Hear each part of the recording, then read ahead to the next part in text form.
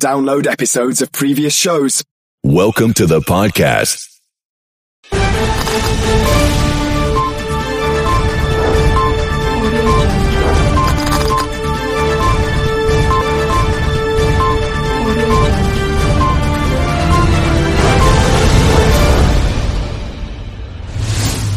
Today's sponsor is Novo. You want the secret to never-ending cash flow in your business banking account? So do we. But in the meantime, you can stop the drain on your account with useless bank fees by switching to Novo Free Business Banking. Novo is the #1 business banking app because it's built from the ground up to be powerfully simple and free business banking that Money Magazine actually called the best business checking account of 2021. With Novo, there are no minimum balances, no transaction limits, no hidden fees. You can sign up for free in under 10 minutes at banknovo.com/SPI in just 10 minutes. And then they're going to mail you a Novo debit card, and you can get free ATM use with that too.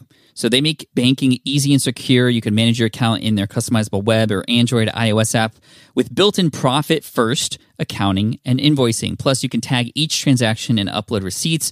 I'm actually really impressed because some of these apps and things like this about banking, sometimes they're not so simple. This is simple to use, really easy to sign up. Plus, they offer over $5,000 in perks and discounts just for signing up. Get your free business banking account in just 10 minutes at banknovo.com/SPI. That's go to banknovo.com/SPI to sign up for free right now and get a free copy of Novo's Small Business Starter Guide, banknovo.com/SPI. Today's sponsor is Honey. We all shop online pretty much all the time. I know I do. And we've all seen that promo code field taunt us at checkout, right? But thanks to Honey, manually searching for coupon codes is a thing of the past. Honey is a free browser extension that scours the internet for promo cards and applies the best one it finds right into your cart. They support over 30,000 stores online, sites that have tech and gaming products to fashion brands, even food delivery. Imagine you're shopping on one of your favorite sites. When you go to checkout, the Honey button drops down and all you have to do is click Apply Coupons. It's so easy. You just wait a few seconds, it applies it, and the price drops right before your eyes. I have actually used Honey before, and it is amazing. Even my son uses it when he's looking for things and games and all this kind of stuff that he wants to buy. It saves you money immediately. Like, it's insane. I've seen other people use it. I didn't believe it was this easy until I tried it myself, and it's like free to use. It's just ridiculous. I can't recommend it enough. And they have helped 17 million members save over $2 billion. So if you don't already have Honey, you could be straight up missing out on these free savings. It's literally free and installs in just a few seconds. And by getting it, you'll be doing yourself a solid and supporting this podcast. Get Honey for free at joinhoney.com/SPI. That's joinhoney.com/SPI. Welcome to the Smart Passive Income Podcast, where it's all about working hard now so you can sit back and reap the benefits later. And now your host. He's become known as a podcasting legend, but he still thinks we're just in the beginning of it. Pat Flynn. This week, we spoke with Anthony Sarandria, who you can connect with on Instagram, and he gave us a lot of gold nuggets about generating leads online. But I know what some of you may be thinking. I'm not even close to that level yet where I can do some of those things that we talked about. And still, I would recommend you listen to that episode if you haven't already, because we talked about a lot of things that aren't often discussed and an amazing approach to building leads for your business. However, if you're just starting out, I wanted to point out one thing that Anthony mentioned that we talked about in the beginning, but is something that is so important when you're building your business, especially for the first time, because it makes everything else so much easier after that. And we'll talk about lead gen and how to do that even if you're just starting out. But before you generate leads, we need to know exactly what our target audience is going through. And I think, I've said this enough. Hopefully, if you've listened to the show before, I've beaten that so much into you because everything else comes easier when you know who your audience is. But it's one thing to say that, like, oh yeah, I'm going to do research. I'm going to have conversations with people. I'm going to see what the forums are saying and put myself in their shoes and try to figure out what I can do to best serve them. Ask them questions like, what are you challenged with right now? What's your biggest and number one struggle that you're dealing with? That can definitely help you, and that's a great thing to do. But more than that, becoming your target audience. That's what Anthony did when he was looking at providing services to people who were in debt. What did he do? He went and defaulted on his credit card himself just to understand what people were going through. And on one hand, that's kind of ridiculous. First of all, it puts your own credit at risk and all this other stuff. But number two, how beautiful is it to then completely realize what a person's going through because you're going through it yourself? It's almost like I've seen these things on YouTube where YouTubers will, and there's obviously a graceful and a good way to do this, and there's a way to do it where you're just trying to get views and stuff. A lot of people have done this, but they live homeless for a week and just really put themselves in a homeless person's scenario, for example. And the YouTubers, I can't even remember the name of the YouTuber who did it. I mean, there was a number. Some weren't doing it very well. Others really portrayed through cinematography and through storytelling exactly what a homeless person was going through. And you can't help but, if you are in that yourself and you're putting yourself in that situation, really begin to empathize. And that's really the key here, and that's empathy. That's what this episode is all about, having empathy for those who you are about to serve and those who you are serving. Because you need to, again, not just put yourself in the shoes of your target audience, but if possible, get fully immersed into it as much as possible. Now, you've heard me talk about my Pokemon channel here before. It's called Deep Pocket Monster. I think at this point we're very close to, if not already, past 100,000 subscribers on the channel. And we just started it earlier this year. I know for a fact a big reason why I was able to succeed so quickly in this space, which is very saturated, is because I became a member of the community myself. And I immersed myself in the community of Pokemon collectibles so much that it just became literally a part of my everyday life. Not just because it allowed me to hang out with the kids more and play with them, but it also allowed me to do research. Not research like I'm keeping track in a notebook of all the things and, which videos are performing well, which videos are not performing well. I didn't start doing that until after I started, filming and creating videos for this community. But more so just, what are people like here? Why are they continually watching these live streams? And why are they donating money to that streamer? And why are they spending so much money on this? And what is it about it?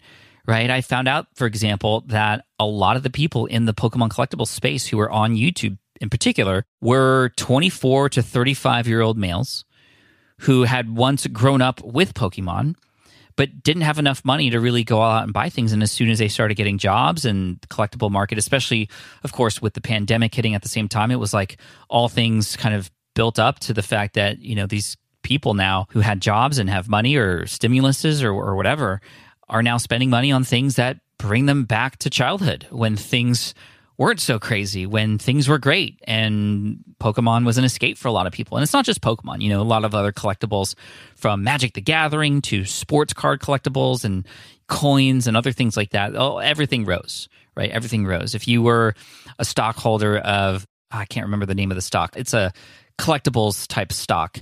They actually got acquired, but it rose like crazy. I remember following that. But again, immersing yourself in that situation because you're investing time and perhaps even money into it. Speaking of investing, we'll just continue on this path. I knew that I wanted to invest in a company that would hopefully help grow my income by 10x, right? Or grow my cash by 10x. And I was looking and discovering a lot of different companies. There was Apple at the time when I started getting interested in stocks, and Google or Alphabet, of course, and Amazon. And I didn't really get in early on those. But I remember specifically people talking about in 2014, 2015, Tesla. And Tesla at the time, a lot of people didn't believe they were going to do very well. They'd just come out with the Model S, and the Model X was just about to come out. And a lot of people were very, very bullish on Tesla. A lot of people were also shorting Tesla, meaning they were betting that it was going to fail. Now, instead of just either believing one group or another and falling for propaganda on both sides, I decided to immerse myself in the Tesla community. So I test drove a couple Teslas. I asked a friend if I could drive his, and then I ended up loving it so much that I bought my own. Not only did I buy my own, I ended up being very active in different forums. I started to reach out and talk to other community members in the Tesla owner space.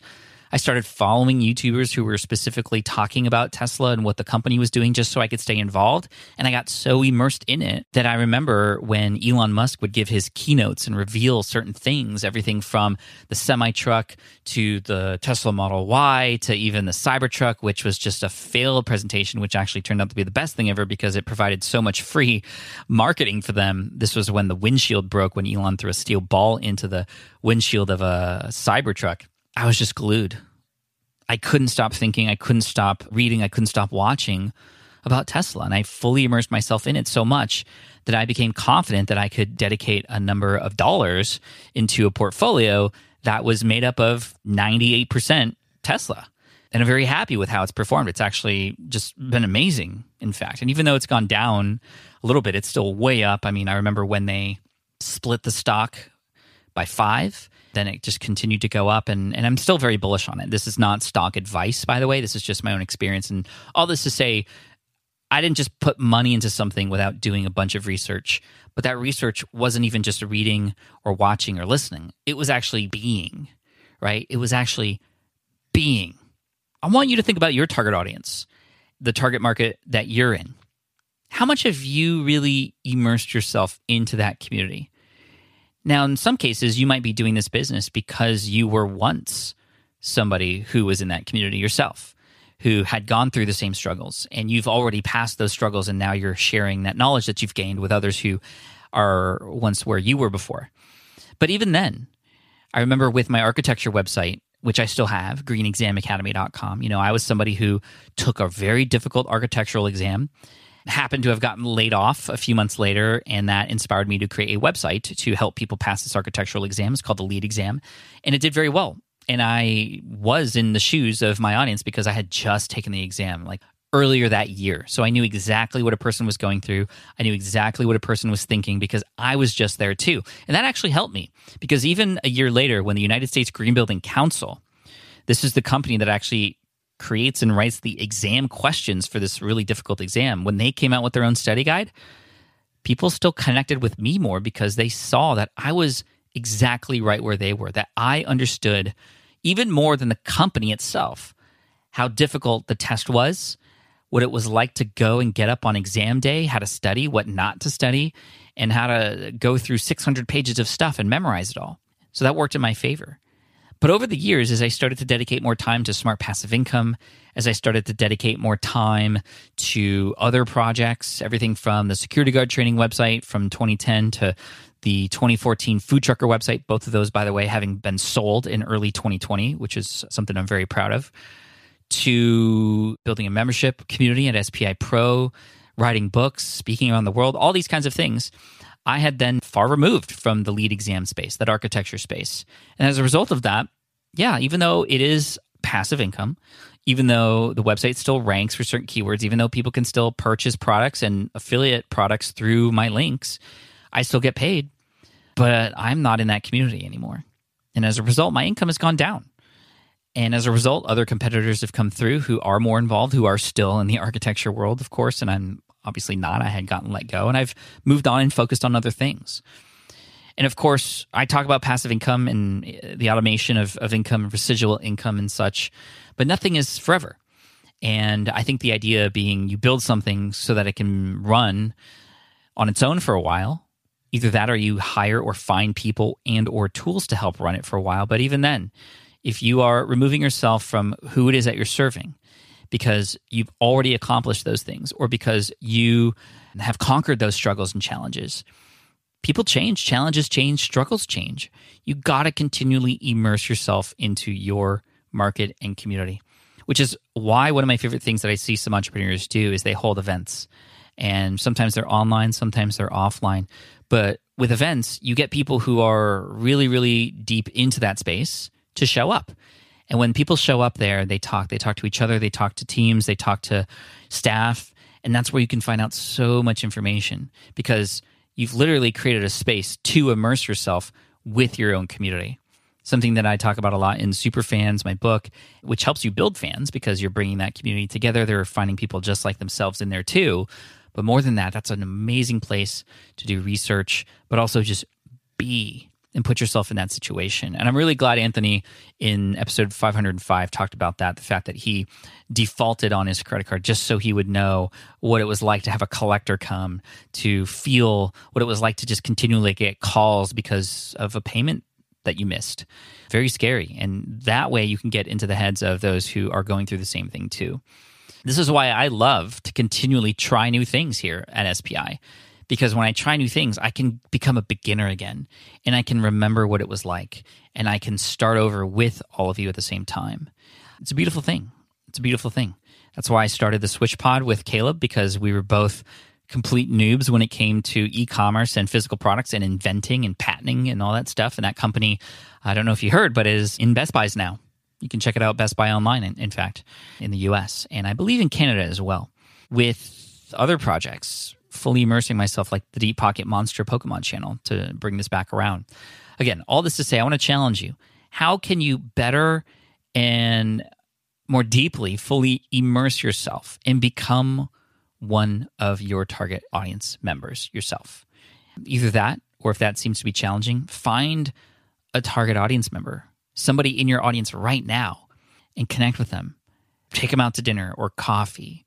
Get on a Skype call or a Zoom call with them, and see what you can do to just continue that relationship. And they're going to feel loved. They're going to feel like you're paying a lot of attention to them. Provide them value. Don't just take. But at the same time, they're going to give you so much more in return. And everybody wins. Not just both of you, but the audience who is there like you as well and like them. So that's my challenge to you. How will you fully immerse yourself into your community and become one with who it is that you're serving? Again, everything becomes so much easier. The copy that you create, the content that you write and publish, who becomes a guest on your podcast, to the products that you create, to the emails that you send out, and the customer service and how it feels to have a person complain about something that you provide them. Everything works better when you immerse yourself. Thank you so much for listening to the Follow-Up Friday episode here on Smart Passive Income. Let me know what you think. Maybe this is something that you needed to hear right now. And if so, hook me up on @PatFlynn on Instagram and @PatFlynn on Twitter. And again, make sure to follow Anthony Sarandrea, Sarandrea, on Instagram. That's how he wants to connect with you. And I look forward to serving you next week in our next interview. Cheers, take care. I appreciate you. And oh man, I just looked at the guest for next week. Whew, you are not going to want to miss this. Somebody who is a legend in the online business space, who's revamping something that has been a tried and true method and bringing us up to date with it. What is it? Well, you'll have to wait to find out. Episode 507 coming your way. Appreciate you. Take care. Thanks so much. And as always, Team Flynn for the win. Thanks for listening to the Smart Passive Income Podcast at smartpassiveincome.com. I'm your host, Pat Flynn. Our senior producer is Sarah Jane Hess. Our series producer is David Grabowski. And our executive producer is Matt Gartland. Sound editing by Duncan Brown. The Smart Passive Income Podcast is a production of SPI Media. We'll catch you in the next session.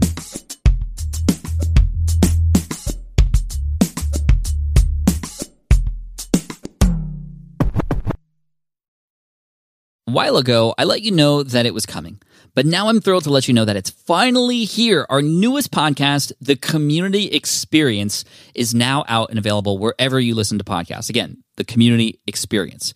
It was designed to explore all things community and go deeper with you in terms of what it means to create and to participate in a community. Any community. Not only that, but we want to help you design communities that thrive, whether it's a niche community or it's based on fandom or tied to a personal brand or your business. So if you've ever found yourself asking questions like, well, how do we make a community flourish? How do we keep it vibrant and supportive, right? Can we actually create authentic connections in communities? Well, if you've ever asked yourself those things, you're going to love the Community Experience podcast. And each week, team members within SPI host the show.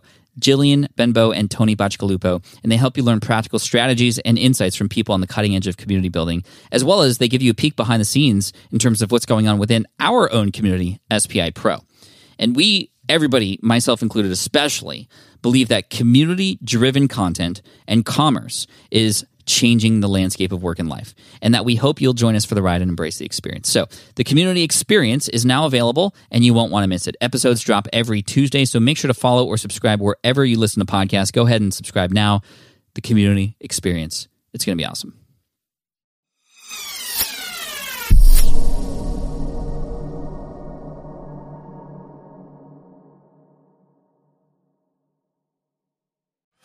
Sign up for the newsletter so you never miss an update.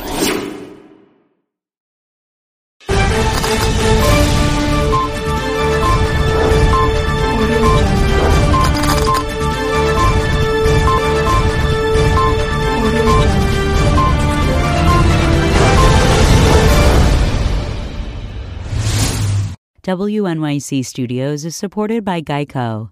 Do you own or rent your home? Sure you do. Fortunately, Geico makes it easy to bundle your home and car insurance.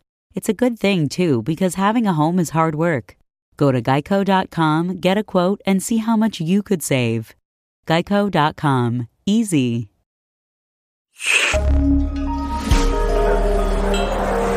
Listener supported. WNYC Studios.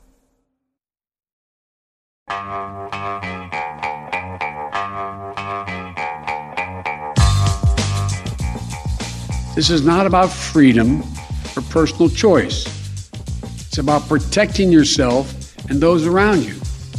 That, obviously, was President Biden yesterday, anticipating some of the pushback from Republican lawmakers and maybe other libertarians as he put forth his most sweeping and aggressive plan to get more Americans vaccinated. Here's some of what's in it, if you haven't heard the details. According to executive orders, companies with 100 or more employees must mandate vaccines or commit to weekly testing. All federal workers must be vaccinated. Most healthcare workers in hospitals, ambulatory settings, and home health aides will now have to get vaccinated or lose their jobs. The president said he'll require all employers to offer paid time off for vaccination, and he called on all states to adopt vaccine requirements for all school workers. He said he'll make at-home test kits more affordable, expand testing availability overall, and double fines for not wearing a mask while traveling. That is just some of what the president announced yesterday. So with me now to dig into more of this are New York Times reporters Cheryl Gay Stolberg, Washington correspondent covering health policy, and Apoorva Mandavilli, who covers science and global health. Apoorva, Cheryl, welcome back to WNYC. It's a pleasure. Thank you. So, Apoorva, up till this point, Biden had been fairly conservative on vaccine mandates, not generally willing to exercise that power. What changed? I think what changed is that we really have not seen as much of an uptick in vaccinations as we needed to. And then in the meantime, the numbers of cases and hospitalizations and deaths have just kept going up. It's just become very, very clear that the current rate of vaccinations is just not going to be enough to keep this virus at bay. And Cheryl, the president didn't miss words directing his ire at the 80 million or so eligible unvaccinated, saying, quote, "Our patience is wearing thin, and your refusal has cost all of us." I think he was channeling a lot of what a lot of vaccinated Americans feel. I'm sure you hear it as you move around, you know, what some vaccinated people are saying about the unvaccinated these days. I'm curious how much of an impact you think these new measures or his new attitude might have. Well, I think it's unclear. You know, the vaccine and COVID generally has been very polarizing in our country, and there's some reason to think that President Biden telling his opponents what to do will only make them dig in further. That's actually why he went to a mandate. He tried everything else. He tried cajoling. He tried pleading. He tried speaking nicely. He tried incentives.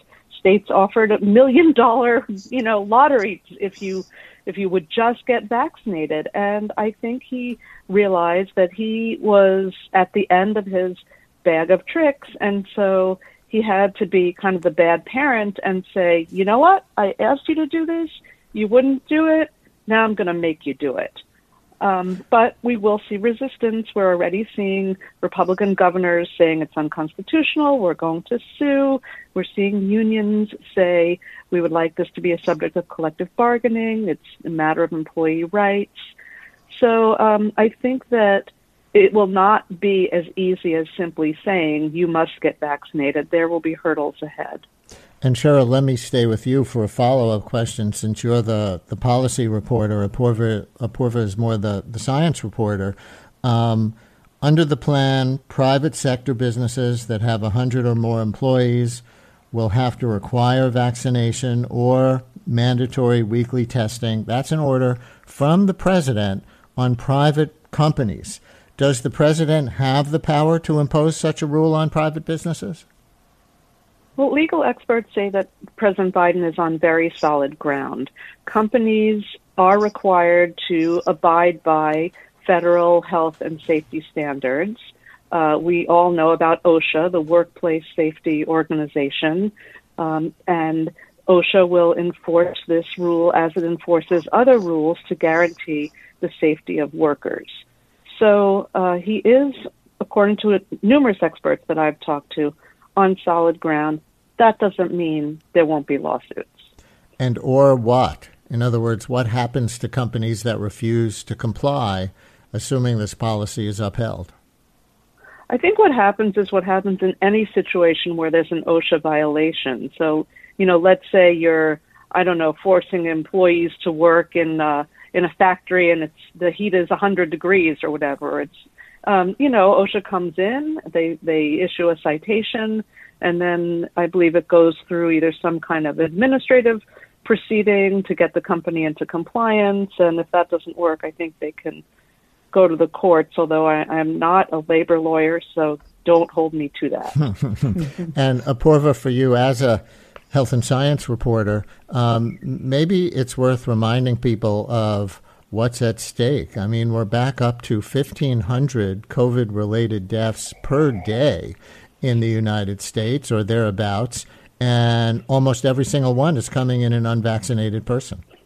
That's right. And those numbers have actually been continuing to go up. And despite all of the attention on breakthrough infections, it is actually extremely clear that the vast, vast majority of hospitalizations and deaths are happening in unvaccinated people. And any of the breakthrough infections that you're hearing about are mostly happening in older people and immunocompromised people. So it is absolutely crucial to get to these younger, unvaccinated people who are circulating the virus and the older people who are really at high risk. We have to do that, not just in the short term to cut down these numbers, but even in the long term, because this virus is not going anywhere. It is here to stay. And you've done reporting on people who won't get the vaccine. And I think for a lot of people who have already gotten the shots, the refusal of healthcare workers sounds especially perplexing. The fact that seems to be, a population that's refusing vaccines about at the rate of anybody else, despite how exposed they get to people who presumably might have COVID. Do you have insight into that? And could these new rules start a wave of either mass vaccination or mass retirement in the healthcare sector? I think the mass retirement is a real possibility. There are some surveys showing that as many as a third of healthcare workers are contemplating retiring from the profession. Some of them are close to retirement age anyway, and others may get pushed out by this. But really, there is no alternative, because when you have somebody with COVID coming into the hospital, and the vast majority of these people have vulnerabilities, they're coming in because they are already frail in some other way, it is absolutely imperative for the hospitals to protect them. And this is why we have all of these rules. This is why we ask hospitals to make sure that patients are protected and safe. And so this vaccine mandate is not really all that different than, asking doctors to wear gloves or, taking sterile precautions. It's really along those lines if you think about it. Ultimately, the hospitals are responsible for keeping their patients safe. They're anticipating a lot of retirements in New York City among teachers with the vaccine requirement that Mayor de Blasio is imposing. We're going to ask him about that in our upcoming segment. Is there going to be a teacher shortage in New York City this school year as a result of his vaccine mandate? We can take a few phone calls for Cheryl Gay Stolberg and Apoorva Mandavili from the New York Times on President Biden's new COVID rules, 646-435-7280, 646-435-7280. And Lawrence in Manhattan, you're on WNYC. Hi, Lawrence. Yes, hi. Is it true that the postal workers are not going to be mandated to be vaccinated? And if that's so, how come? Do you know, Cheryl? So I actually inquired about this last night. Lucky for me, I have a friend who represents the Rural Carriers Union. He's a lawyer, and he wrote me last night saying that he believes the postal workers are exempt. But then he wrote me again this morning saying he's not so sure, in his words, quote, a lot of rumors out there. So I'm sorry, that's a very unsatisfying answer. But I don't know. And this is, in fact, one of the things that I was going to be looking into today to try to sort this out. But wait, aren't postal workers federal employees? So it would be a simple yes that they would be covered under the president's order? Apparently not. So here's the thing about that. The president's order covers executive branch employees. So that's all federal agencies. It's not employees of Congress or the courts. The Postal Service is an independent agency of the executive branch. And that independent agency status is what I think is creating some murkiness about whether or not they're covered. Edward in Manhattan, you're on WNYC. Hi, Edward. Yeah, hi. It's interesting on 9/11, people were stereotyped, Muslims were stereotyped and scapegoated because people were afraid of them, right? They saw them as terrorists because we saw Muslims striking on 9/11. And we were told, all these things that Bloomberg did, all these things that Bush did were wrong, right? But now anti-vaxxers, or people who are just against an mRNA vaccine, not all vaccines, for example, are stereotyped as well, you see? And so how is that any different? How is it different mandating certain people who might have many various reasons for not taking the vaccine? Okay? And furthermore, there was a study by AP just a few weeks ago that said vaccinated people can carry as much virus as others. So you can still transmit the disease. The virus does not care if you're vaccinated. Maybe your symptoms will be less, but the transmission is just as great, and the viral load is just as great. And so Edward, I'm going to put that question to Apoorva in a minute. That's a legitimate science question. But on the stereotyping, it's not stereotyping to impose health requirements that protect members of the community.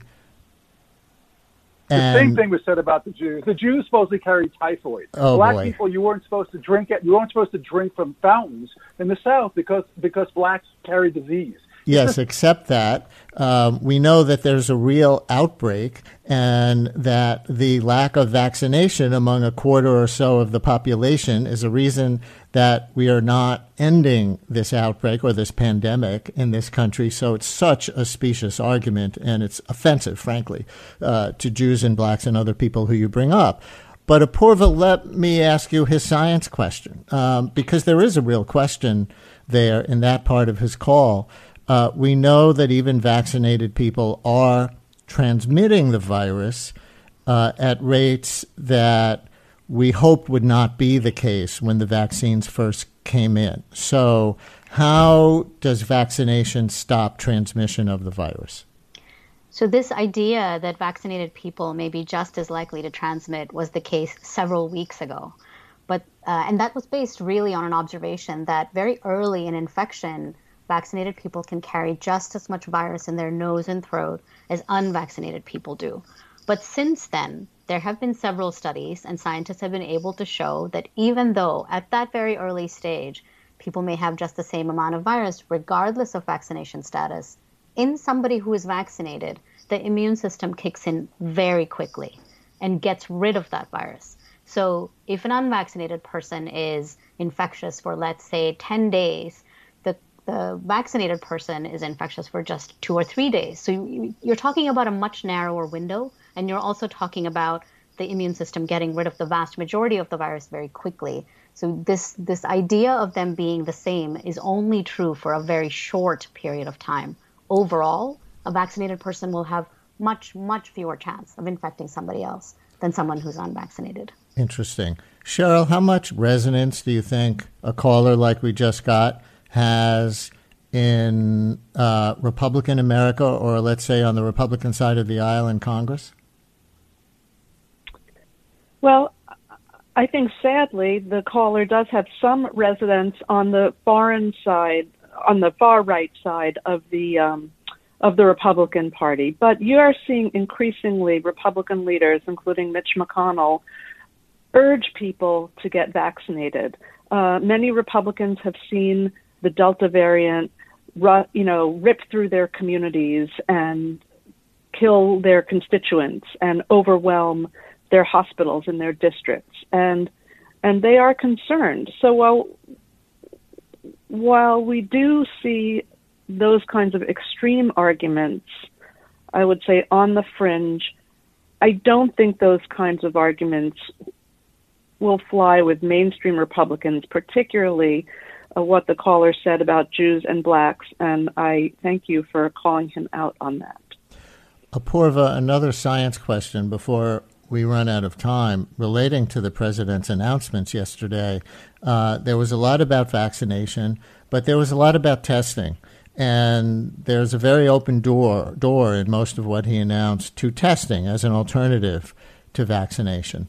And some people say, we've had several guests recently, Dr. Michael Mina from Harvard, Ed Yong from The Atlantic, who say the country's been putting too many of its eggs in one basket, the vaccination basket. And testing is very effective, especially if it's a rapid test just before you enter a public place, for example, according to Dr. Mina, if it's used on a widespread enough basis and with enough frequency. The testing is really a key to stopping the pandemic.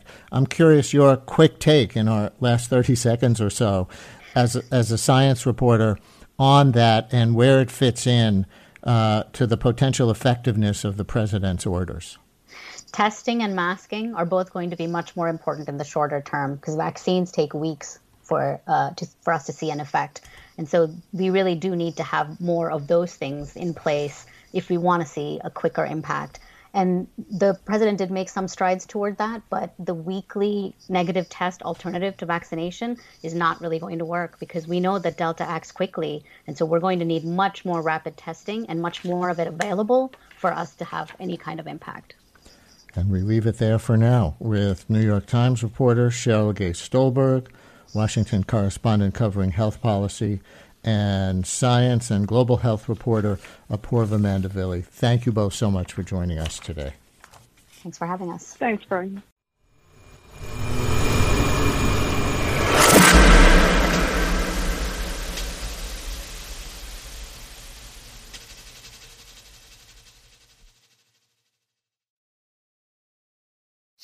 If you enjoyed this episode, please leave us a review on iTunes.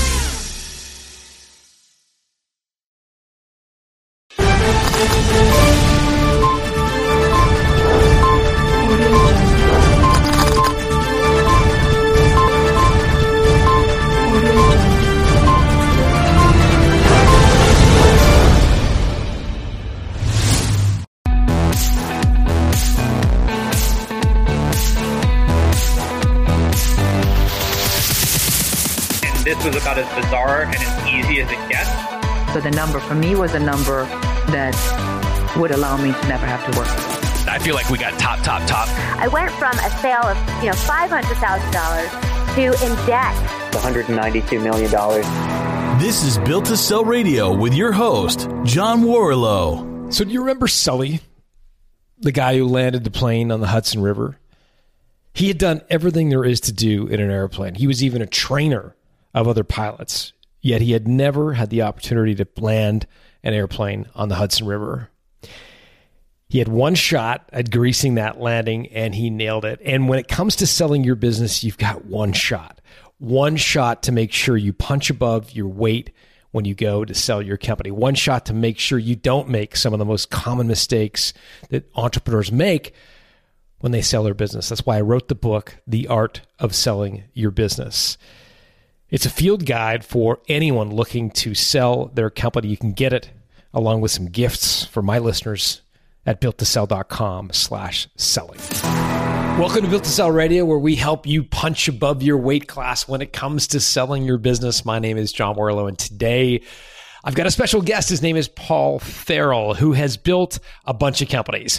So I looked at his LinkedIn profile, and it starts with the role of Senior Vice President AOL back in the late 1990s. He went on to build 5 or 6 different companies, the latest of which is a business called Nehemiah, which was a cybersecurity business, which I'll let him explain to you what they did.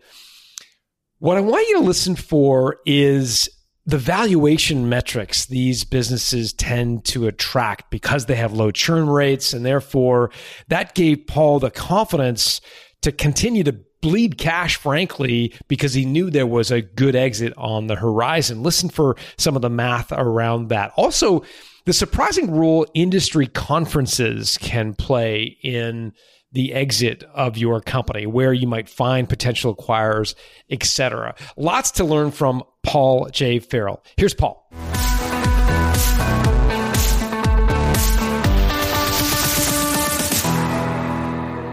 Paul Farrell, welcome to Built to Sell Radio. Thank you, John. Thank you for having me today. Nehemiah Security does what exactly? In layman's terms, because I'm not a techie, explain what this company does. Well, that's a perfect setup for what we do, John, that you're not a techie. And what we figured out is that a bunch of boards across the world didn't understand the cyber speak that they were getting with their cyber reports. And so we decided to approach it more in like an MBA type style of this is your total amount of risks of, $281 million of risk has a 61% chance of happening. These are the critical areas. And if you'd like to do something about it, here's your capital asset pricing model. Capital asset pricing model is a financial term that just says, I got 10 really good projects to do, but I can only do 3 or 4 of them. So which one would you pick?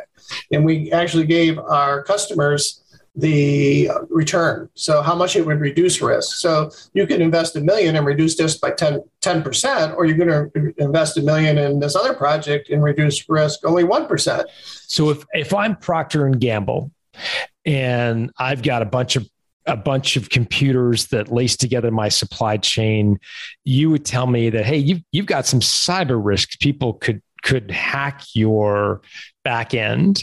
And if that were to happen, this would be the financial impact. Correct. And you would make that pitch to Procter & Gamble and the IT guys at Procter & Gamble, and they would say, okay, yeah, it's help us monetize it. Yeah. And basically, they have thousands of important things, but you start with the top 30 business applications. So one thing, John, that I would point out to you and your viewers is it's not about the PC.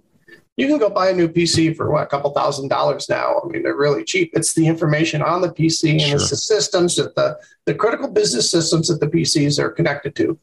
And so you could care, maybe from a business term, you should care very little about my employee timekeeping system, because I can fix that really, really fast, or I can replace it really fast, or we could just assume everybody worked 40 hours and just pay everybody.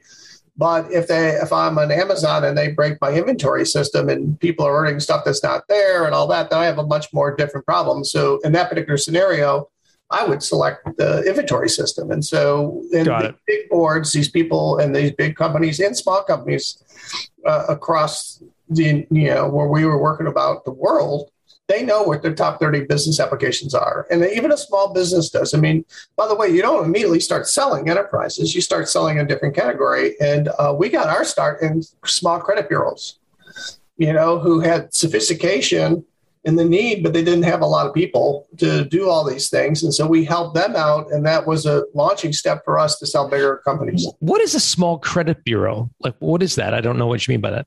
A credit bureau would be, which one? Would be like a regional, they're like small regional banks, but they're not really banks. It's where people take money and they save it and they borrow from it. They could be the farmers cooperative. Okay. And these folks have customer information, they have financial information, and you would go in and go, hey guys, you've got some exposure here. If people hack you, this is the financial downside of that. And you sold them a software to help them monitor and measure that over time. Yeah. And by the way, they had all the financial regulations the banks and everybody else have, but they don't have all the people, all the money and the size to do it. And by the way, you're not going to start a software firm and sell the biggest company out of the box unless you know somebody and you're very blessed. You're going to have to find a niche and build on it. And then we kept on building up in what they call fintech, financial technologies, to bigger financial institutions. But then that gave us, once we sold some bigger mainstay accounts of financial institutions, we were able to branch into consumer packaged goods and into healthcare. And what were you selling exactly? Like you mentioned, it's a SaaS product, but so this is you're billing them on an annual basis or a monthly basis? Monthly basis. So they're billing monthly basis, and we sold them the platform where they could sign on and check their risk. Now, as we started until we sold a couple of years later, that frequency increased as the sophistication of the system increased. At first, people might check once a week, and they were checking twice a week. And then they increased over time as the sophistication of our software increased. And because every day your risk changes with the new cyber things that come out, like a new attack comes out against medium-sized companies and the fintech area or the agriculture area or anything like that, and we would know about them and you could respond to them. And so over time, the frequency of people checking these reports increased. And we were driving more in a strategy basis. We were driving more to make them daily applicable through a strategy that helped them decide what they're fixing on a daily basis. This sounds like a really capital intensive business to start. Like, I get how it would be profitable and a nice moat around it over time, but in the first, to build the algorithm and actually all the systems, I'd imagine that would cost a lot. Like, how did you finance the creation of this company? Well, I was very fortunate to have a backer that we've been successful many times over with. And so once you're successful one or two times, you're playing with company money or the bank. And we use that money that we had made in previous ones to invest in this. This is an individual or like a private equity group or VC? A family office. Okay. But you got to understand that they have the same return requirements as a VC or anybody else. I mean, I've heard family offices. What are their return expectations? Like, what would they hope to get out of investing in your company, like on a return basis? Well, I think that they're not as they don't have as much pressure as funds that have to close out every 5 years and all that and want to show a 20x or something like that. But to me, I always thought that if I could get them a 5 to 10x on what they invested, it was pretty good. And so the people I'm not talking about for every family office. Some family offices I know now look for impact. Like, they'll take less money if it's an impact investing opportunity. I've always worked in pure commercial and have achieved the 10x or greater kind of hurdle. How do you find a family office to invest in your company? Oh, there's lots of them around. There's people that know them. They're all over the place. There's, God bless America and Canada and places like that, because we've had the grounds where entrepreneurials are able to flourish, and there's many of them. You can go to conferences to learn about them. Most of the things that I would say to every person out there is schedule 2 networking lunches every week, 2 or 3. And get out there and talk to your a fellow, maybe your accountant, your legal people, other people that you do business with, and just have conversations with them. And you start hearing about things that are happening in your market or even in your region or in the country, and you learn. I think it's really important that, we get so focused on being successful that I got to sit here at my desk at my company 12 hours a day. But for me, a key component has always been go see people or just pick up the phone. I keep a list every week of 2 or 3 people that I haven't talked to in 3 months or greater that I want to call. And you can text them now. You can call them. Sure. I just came from a meeting, right? I just came from a meeting to come to talk to you, which was 20 minutes away. And I texted the guy earlier, and he called me about an opportunity that he wants me to look at with him on a new software firm that they think is going to be smashing. And that just happened 15 minutes. We said, great, we'll get together next week, send this guy this, that, and we're done. So like, I got to ask, when you take investment from an outsider, what does that like? Because I've seen your LinkedIn. I mean, It's impressive. You started off at AOL as a senior vice president and had like a string of 4 or 5 successes, one after the other. So like I get you've got a incredible pedigree of running and building businesses. When you take out, I'm assuming that the family office you work with, you're friendly with the people who fund the family office. Talking about now going out a 40-year relationship, right? Yeah. I mean, it's a trust. I mean, by the way, trust is so important. Trust is so important. But my return is I treat it like it's my own money. That's what I was getting at, and I wondered if it almost feels more pressure because now it's not only the money that you stand to risk, but it's also this longstanding relationship. I mean, do you feel additional pressure because it's not your money? Of course. Right. I mean, of course you have to. That's having integrity and taking responsibility. And when contracts are contracts, but when you shake a person's hand and you look them in the eye, him or her, and you say yes, you let your yes be yes and your no be no, and then you do everything you can to deliver on your promises. So are you ever tempted to just take the pressure off a little bit and just fund it yourself and not get involved in an outside? You know what I mean? Well, a lot of my ideas I can't fund myself. So, I mean, one of the things we could maybe talk about at some other time, John, but my wife and I believe in putting back. So 50% of everything we've ever made has gone back into charity. Wow. And we are committed for that. And there's a whole bunch of reasons for it. Not the reasons for the show. We'll talk about other stuff, but maybe we can come back some other time and talk about that. Yeah, that'd be great. So, okay. So you're aligned with this, and this 40-year relationship with this family office. You've got some investment capital to build this business. I want to get to the exit because I know it was a 5-year run and you had a great exit. As you look back over that 5-year journey, was there one or two things that you did to take it from a nascent idea to a valuable company? We're all about building value. So were there one or two strategic moves you made to make it a valuable business that could be sold effectively? Yeah. And it's never about me. It's always about the hires you make. Making those hires are so critical. The people, in the beginning, we're building complex math models, right? To do the regressions on all the attacks and all the defenses and all that stuff.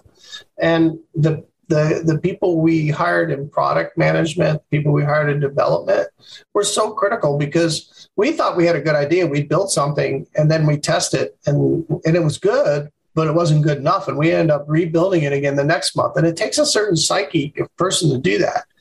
And then, it's all about the people, the support people, the sales people. And I would say the most important thing is culture, right? I mean, getting that culture thing right and hiring the right people. You could have the best idea in the world and it failed. You got to have a culture around it that promotes the product.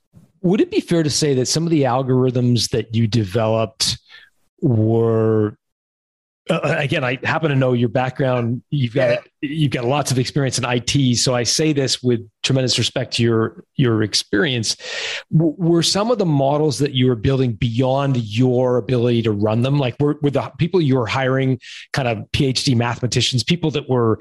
Oh, yeah, they were. Yeah. So here's my question, because I think this really relates to a lot of non-technical founders, right? Who get involved in a business. Oftentimes, maybe there's some technology involved, or maybe it's a SaaS business, but they feel vulnerable because they don't have the technical chops to know when somebody says that's going to take 10 hours to say, they call them and say, actually, it doesn't take 10 hours to do that because I've done it myself and it only takes 2 hours. What's the question I'm asking?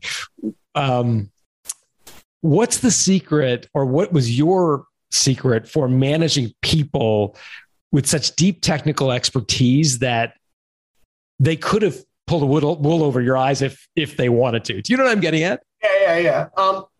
I think the lesson that I've learned, and I didn't practice this early on, right? So it's a lesson I've learned over the decades, is transparency and vulnerability. You'll have a lot more people following you if you're transparent and vulnerable. And you say, look, I don't know if 10's enough or not, but I trust you to do your best. And if you can get it done in 6, you will. And if it takes 12 to do a good job, you will. And vulnerability is a key thing of when you're running short on cash, they all know it. They're working in your organization. And sometimes people want to not talk about the elephant in the room. And what I've learned over time is the valuable lesson of transparency.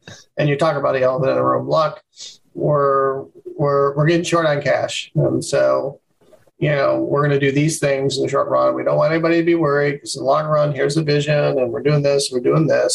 And these are our ideas. And by the way, do you guys have any other ideas? And I think that came home to roost a lot in Nehemiah because of when COVID hit, and all the things that were going on were just a perfect storm. And the thing that I learned from that, and it took me, 30 years, John, right, is vulnerability and transparency are key as an executive. Now, you're not going to sit down and break down and cry in front of everybody, right? And like throw your hands up, but you got to admit, look, this is what's happening. I am concerned. We're doing all we can. And, I want you guys to know this. You have families. You can make your decision if you want. We hope you all stay. But if you don't, we understand. It sounds like this left, by the way.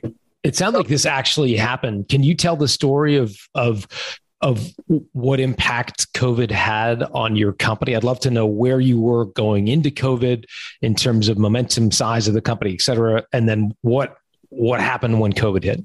Okay. So we were probably the size of your typical customer, 25 people counting the 1099s that do part-time work for you, like, different departments and stuff for you. That maybe 21 FTEs, paying a payroll, having benefits. I always believed in having good benefits. We were doing about $100,000 a month, and we had already started a sales process. To sell the company. So the big cybersecurity event is an RSA conference. We kind of used that to launch. We knew we wanted to find somebody to buy us. And so we were in the process of that. And of course, it stops. Right? Paul, let me just ask you before we go further into COVID. Well, it sounds very early, $100K in recurring revenue per month. So you can annualize that. What was it that made you want to sell so early in your life cycle? I think it was a perfect storm of a bunch of different things, in that my family office had other priorities, and they had told me that if I sold, we had sold a division together the previous year. A division of Nehemiah? A company we acquired, we had sold. Okay. And that company that I sold it to defaulted on the debt. So if they had paid, I would have never sold Nehemiah because they owed me $13 million. Sorry, say that again. You lost me. So the year before, in our financial plan with the family office, they said, look, we got some other priorities in the next little bits. Sell this company, take the proceeds, and put it in Nehemiah, because we knew Nehemiah was going to be a very valuable asset. And in that process, we made the sale, but then that company I sold it to defaulted on the debt. And so therefore, because other priorities were going on, I was funding it myself. And personally, and here's the story. I'm probably like a lot of the guys that are and ladies that are listening to this message. I'm risk kind of tolerant. I'm married a CPA who's not as risk tolerant. I mean, Myers-Briggs, we're directly opposite. She's up here, I'm down here. I'm up here, she's down here. And that's what makes it a beautiful marriage, right? And hopefully our children are a mix of both. But the bottom line was, when it got up to significant, digits, she's like, honey, come on. You can't fund this forever. And so that was kind of like the perfect storm that pushed us towards there. But also, go ahead. Yeah, no. So, okay. So the family office, you sell a division, the buyer defaults on the loan. So what happens in that case? You just don't get your money, or you get the company back? I mean, a whole nother show we could do, John, is on forbearance agreements and how to collect your money, which is a whole other education I never had before in all my years of buying, acquiring, and selling stuff.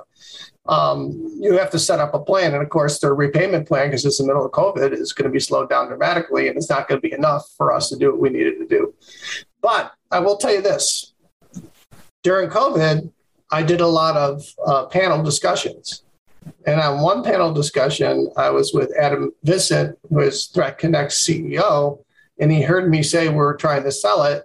And as soon as, because I knew Adam, and as soon as the conference ended, like we did a whole bunch of Zoom meetings and conferences and panel discussions, as soon as that conference ended, Adam picked up the phone and called me and said, I've been looking for a risk product. Would you be interested in selling to us? And that was a blessing that we were on panel together during COVID, and then he called. So, it was a detriment that COVID hit and our sales dropped off significantly.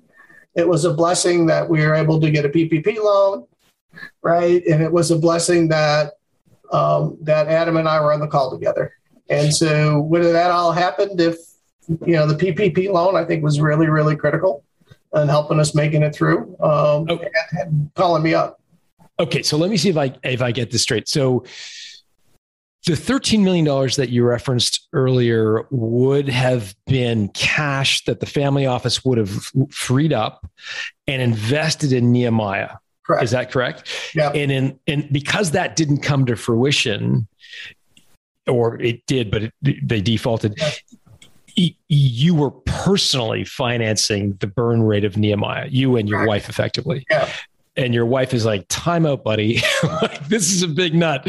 And, because if I'm doing the math, you got 25 people and $100,000 in recurring revenue, you're probably still burning at that point, right? Like, which is normal for early stage company. We're burning a little bit more than $100,000 a month.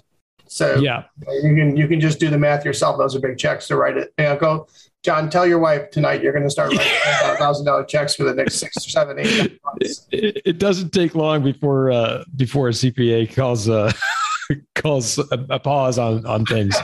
Got it. Okay. So that's all helpful for context. So one of the other questions I have, though, is, some companies went to zero in the early parts of COVID, right? Service businesses, restaurants, et cetera. Other companies, Zoom comes to mind, skyrocketed because everybody was remote. I'm surprised in a way that COVID had such a negative effect. What was it about COVID that made your business slow down? Because I would have thought more apps, cybersecurity would have been a big deal. It was a slow down our sales process, right? Because you're building a SaaS firm. Those sales have got to come in every quarter, so you make your plans. So you fund more developers because you're doing more sophisticated things. And our recurring revenue base was strong. Our retention was strong, right? People were re-signing up. They loved our software. In fact, it became more relevant because people wanted to know what their overall risk was in the new posture of COVID. But it slowed down that pipeline of deal flow, like new sales coming in. What would a typical sales cycle have? How long would a typical sales cycle have been? 9 months longer for multi-international companies, right? It's you could spend 2 months in the contract process. Sure. And that slowed it down. And so that was one of the other considerations. Got it. You mentioned you were at a conference sharing that you were thinking of selling. Was that a calculated risk? Because there is some downside about being so public about the intention to sell. What were your thoughts around being kind of fairly public about the plans to sell? It's maybe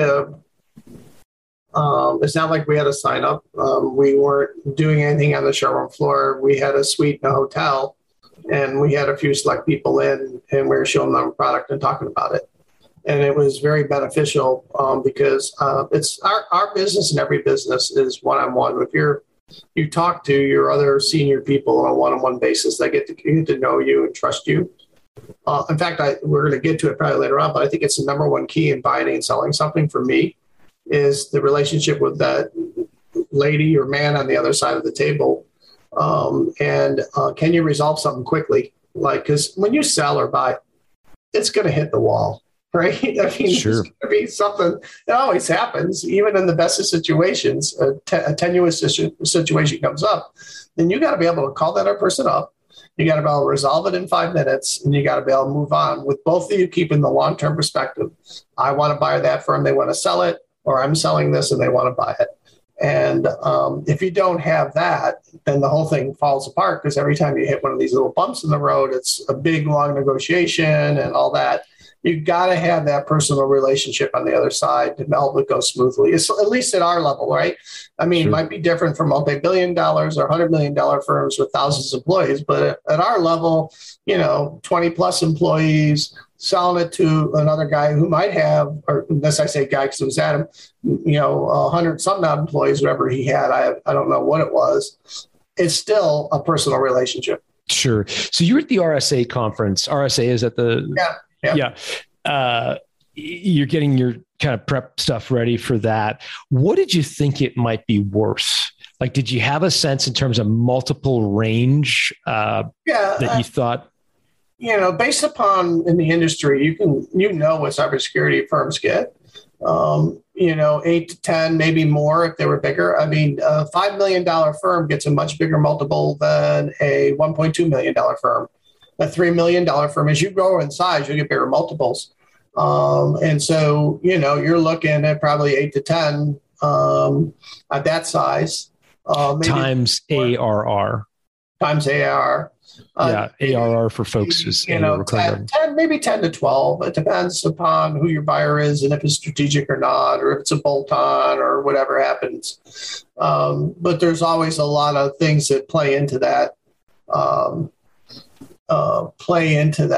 equation. The guys and gals that are out that are thinking about this, it's never a binary yes or no. It's 12 or 15 binaries put together of some yeses and some nos. And you sit down and in your mind, you're doing what they call a Ben Franklin, the pluses and the minuses. And when you put those all together, then you get the, okay, it's ready to go or not. And then as you sell a company, it's also very fluid, right? Because what you thought was minuses becomes a plus, what you thought was a plus becomes a minus because somebody doesn't like it. You just got to keep it going. Okay, so you go to the conference, you're on the panel.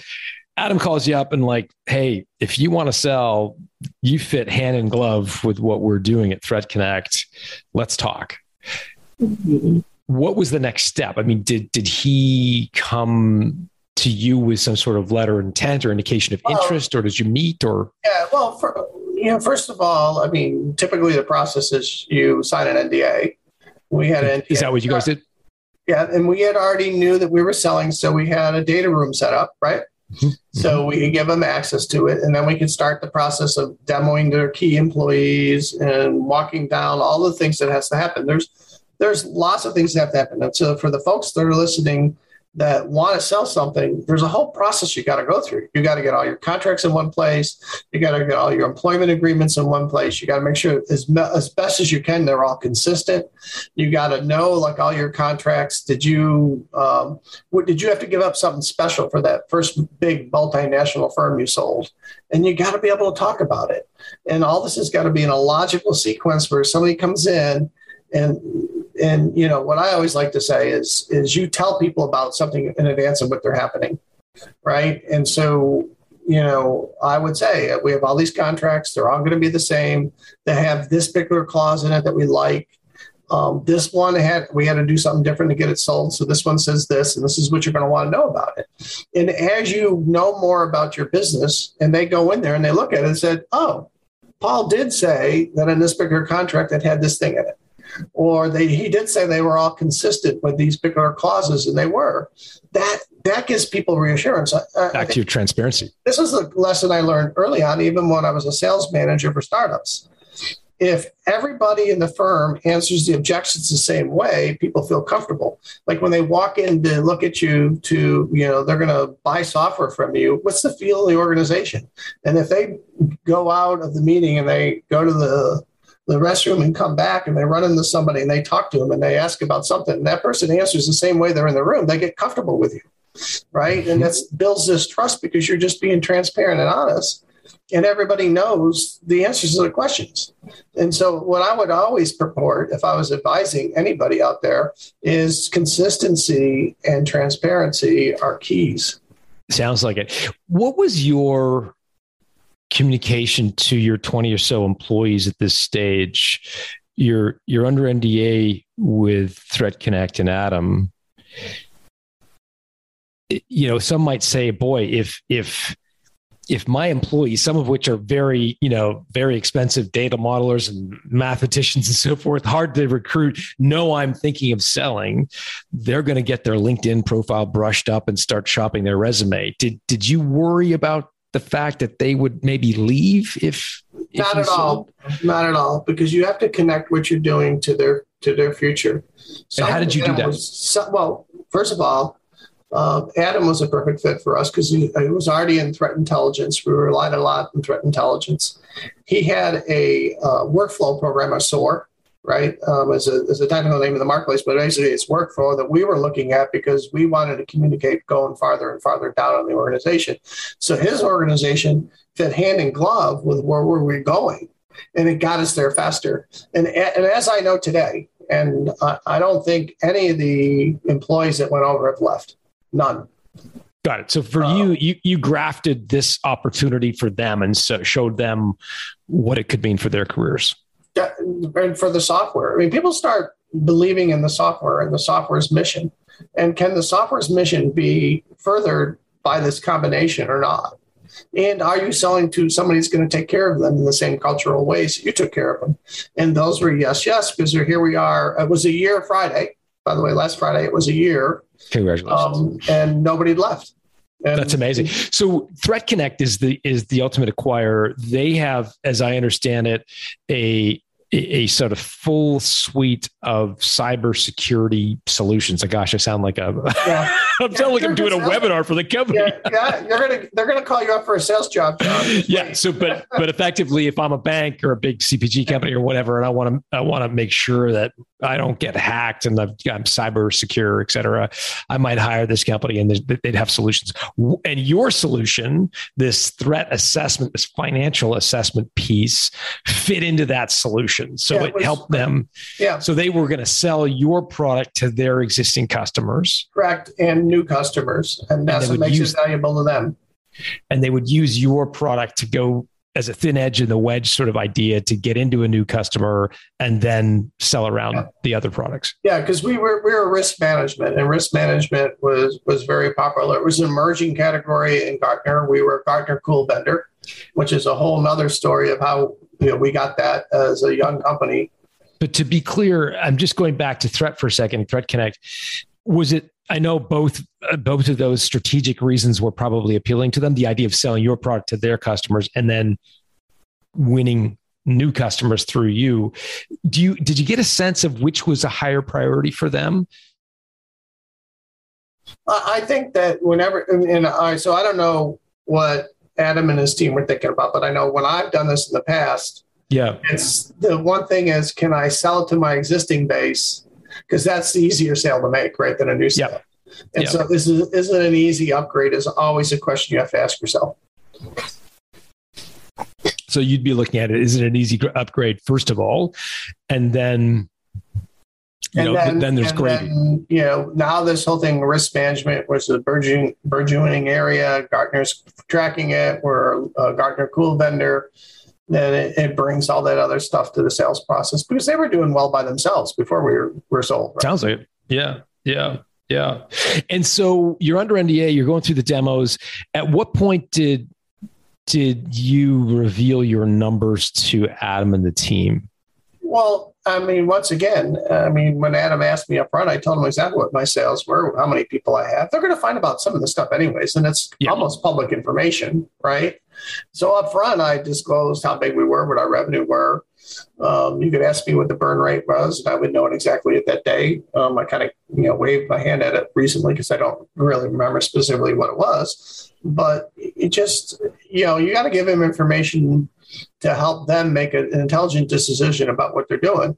And if you play your cards close to your chest, well, you're losing on transparency and trust. Right. There's some things you're not going to divulge. Like until we had NDA, I wasn't going to tell about our secret sauce about how we did, how we actually made all this work because there was challenges along the way. We had to hurdle like computational explosion because this thing we're doing was so big. We had to figure out a way not to have the programs bust because they were doing too much. There were all kinds of stuff along the way we had to figure out. And that is, trade secrets and patent kind of stuff. And you can hold that off to later on because they understand that. And those are really, really important meetings. But the bottom line is on the what I would call the surface stuff, just be honest. This is our sales and our employees. This is what we're doing. this is, what our pipeline looks like, that kind of stuff. Years ago, I did an interview for the show with a guy named James Murphy, who created a product called Viviscal, which was like hair balding solution for women who had a hair loss, effectively. And it worked, unlike a lot of the quack stuff that they sold. It actually worked for women because the reason for women's thinning hair tends to be for different reasons. Anyway, it worked, and it was a marine protein, and it was a very highly guarded secret because it was very, very proprietary.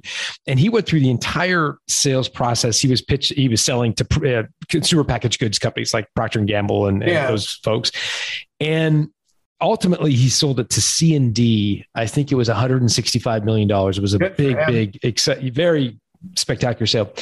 He never shared the marine protein formula until the $165 million had been wired to his bank account. Yeah. So even under NDA, that little secret wasn't going until the check cleared. So, but in your case, some of the kind of secret sauce you did feel comfortable sharing with Adam prior to the check clearing your account. Yeah, I think it was a requirement from the sale. But also, I will tell you this.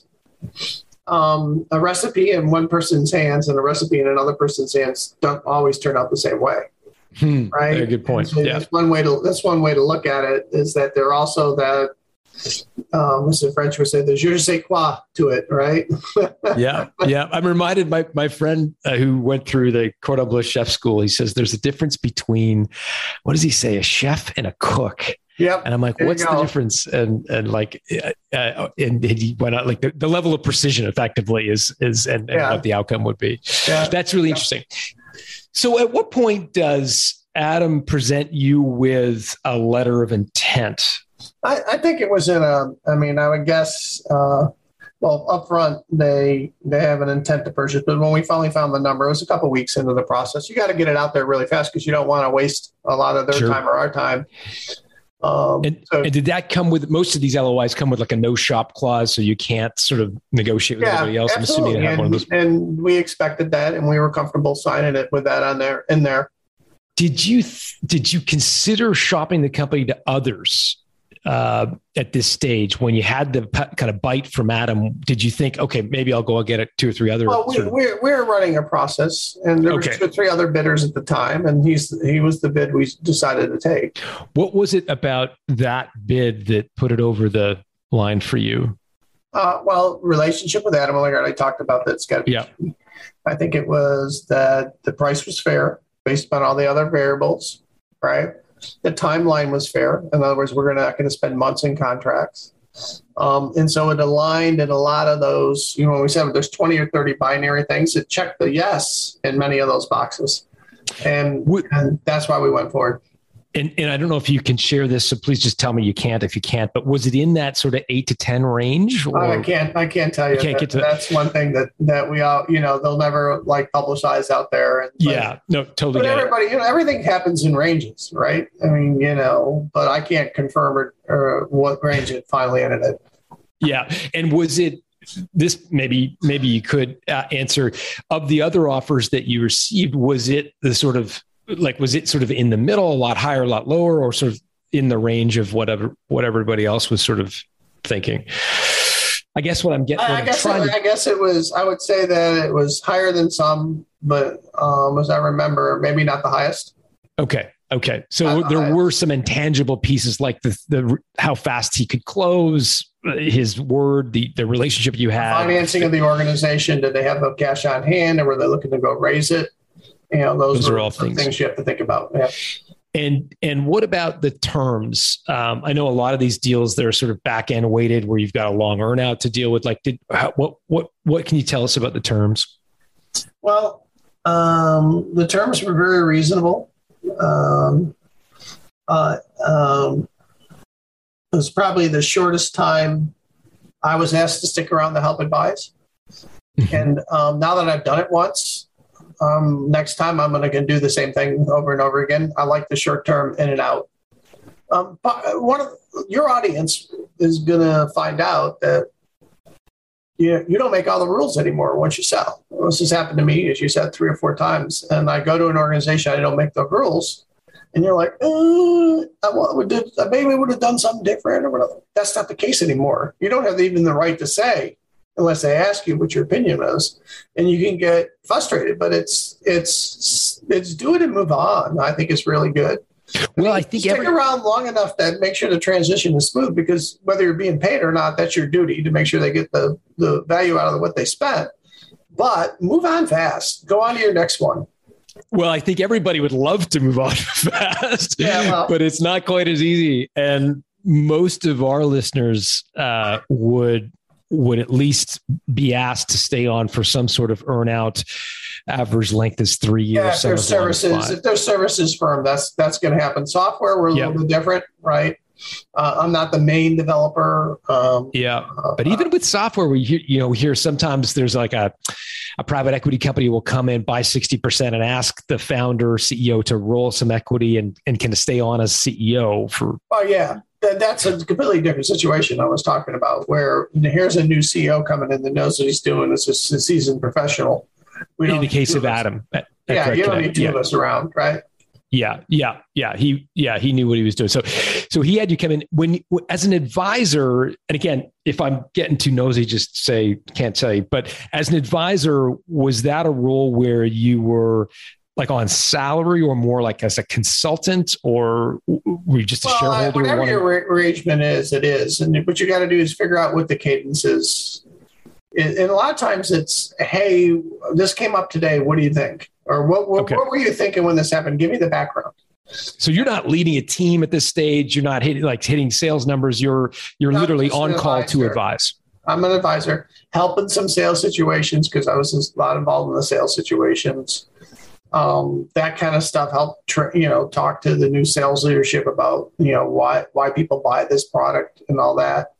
It was purely an advisor role for me. And I've been on longer, as I said, times. This was the shortest one, and I think it was the best strategy. How long did you stay on as an advisor for? Like how many months or years? A very short time. I don't know if I can even talk about that. It was short. Okay, doesn't. Yeah, let's say less than a quarter. Okay. I was going to say less than a year, so that's fine. So no, less than a quarter. Fairly short. Yeah, very short. Yeah. Tell me about the relationship with the family office.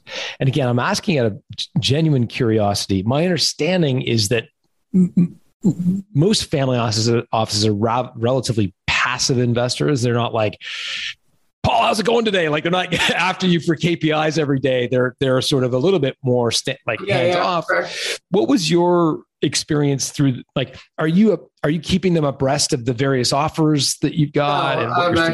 No, they trusted me just to say this is the best offer and here's what we're doing. Okay. Remember, I've been working with them for a long time, since 2005. At the time, 2006. So I was a known entity. They had seen successes from me before. I was building on a relationship of trust and transparency. And the whole thing is that I would recommend, whether it's a VC, a family office, anybody, just transparency. Here's what's going on. Hey, we got a problem recently. We put out a release and it didn't work as we thought it was going to work. And we're doing this to fix it. And this is what we're doing so it doesn't happen again. And those are things that don't try to just give them a rosy picture, because then when things aren't rosy, they're like, what? Yeah, like I would have liked to have known. Yeah. Help me understand a family office. So you, again, we don't have to talk specifically about the one you're involved in, but I'd be curious just generally the structure. So you've got, as I understand it, it's usually an entrepreneur who sold a company for a truckload of money, or they've inherited a truckload of money in some capacity, but they've got a big, pool of capital. And they often hire a CPA or, a CFO type of person to run their family office for them. And that person, in addition to other things, places capital. So they'll put some money into into debt instruments, some money into the stock market, and oftentimes they'll put some money into privately held businesses. And when they do the latter, they are the custodian of that money effectively. And they're a CFO, and they're basically going to say, okay, I'm going to take 10% of this portfolio. I'm going to put it into some more high risk, high return things. So the person running the family office is not the rich entrepreneur. It's the kind of usually professional manager who's a CFO. Have I got that about right? Or yeah, for most of the family offices that I know, the people who made the money and their siblings or children are involved. They're involved. Yeah, they're involved. I don't have maybe in other circumstances, it's a couple arms length removed, but no, in fact, the leader of this family office was probably one of the best people I know in running a software firm. So I Jones for times I could get together and learn, right, and absorb the knowledge base. And so that's was my case, maybe a little bit different. But I wanted to get input. I wanted to understand what was going on. I think, it's one of the things I've learned too, that I will say to your audience is, what made you successful 40 years ago or 30 years ago or 20 years ago or 10 years ago, probably is not going to make you successful today. And so you have to pray for transforming your mind, that you can get your mind around the new realities and be really truthful with yourself. I mean, the truthful is, oh, what I did there doesn't work, or this person's better at running that than I am. And I think those are like some realities that, especially after we've, I've clearly been blessed, I've been successful many times over. And a lot of the lessons I have learned still work for me today, but some don't. Like I told you, like the new paradigm for me is a lot more transparent and a lot more vulnerable. And I think that aligns more with today's world and where today's world's going. And also the young people that are coming up in today's world, they know if you're not, you're hiding something.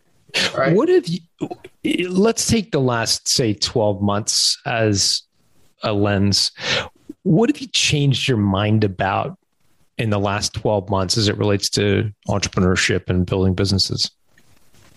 I think you got to be ready for anything, right? I mean, clearly the COVID was one thing, but also now Delta variant. People I see small businesses all over making. I call them audibles. They happen every day. Like I love football, right? And so the quarterback gets up at the line of scrimmage. He looks around, looks at the defense. Right? So we look at our competitors. I look at our products. We understand that, okay, today's audible is going to be this, and we're going to run it up the middle. Tomorrow might be running around the end. And but that hasn't changed in 40 years, has it? Like, that hasn't changed. But also I think that the defense has, though, right? The environment has. The environment has never been as volatile as it is right now. And so, and how to think differently about it.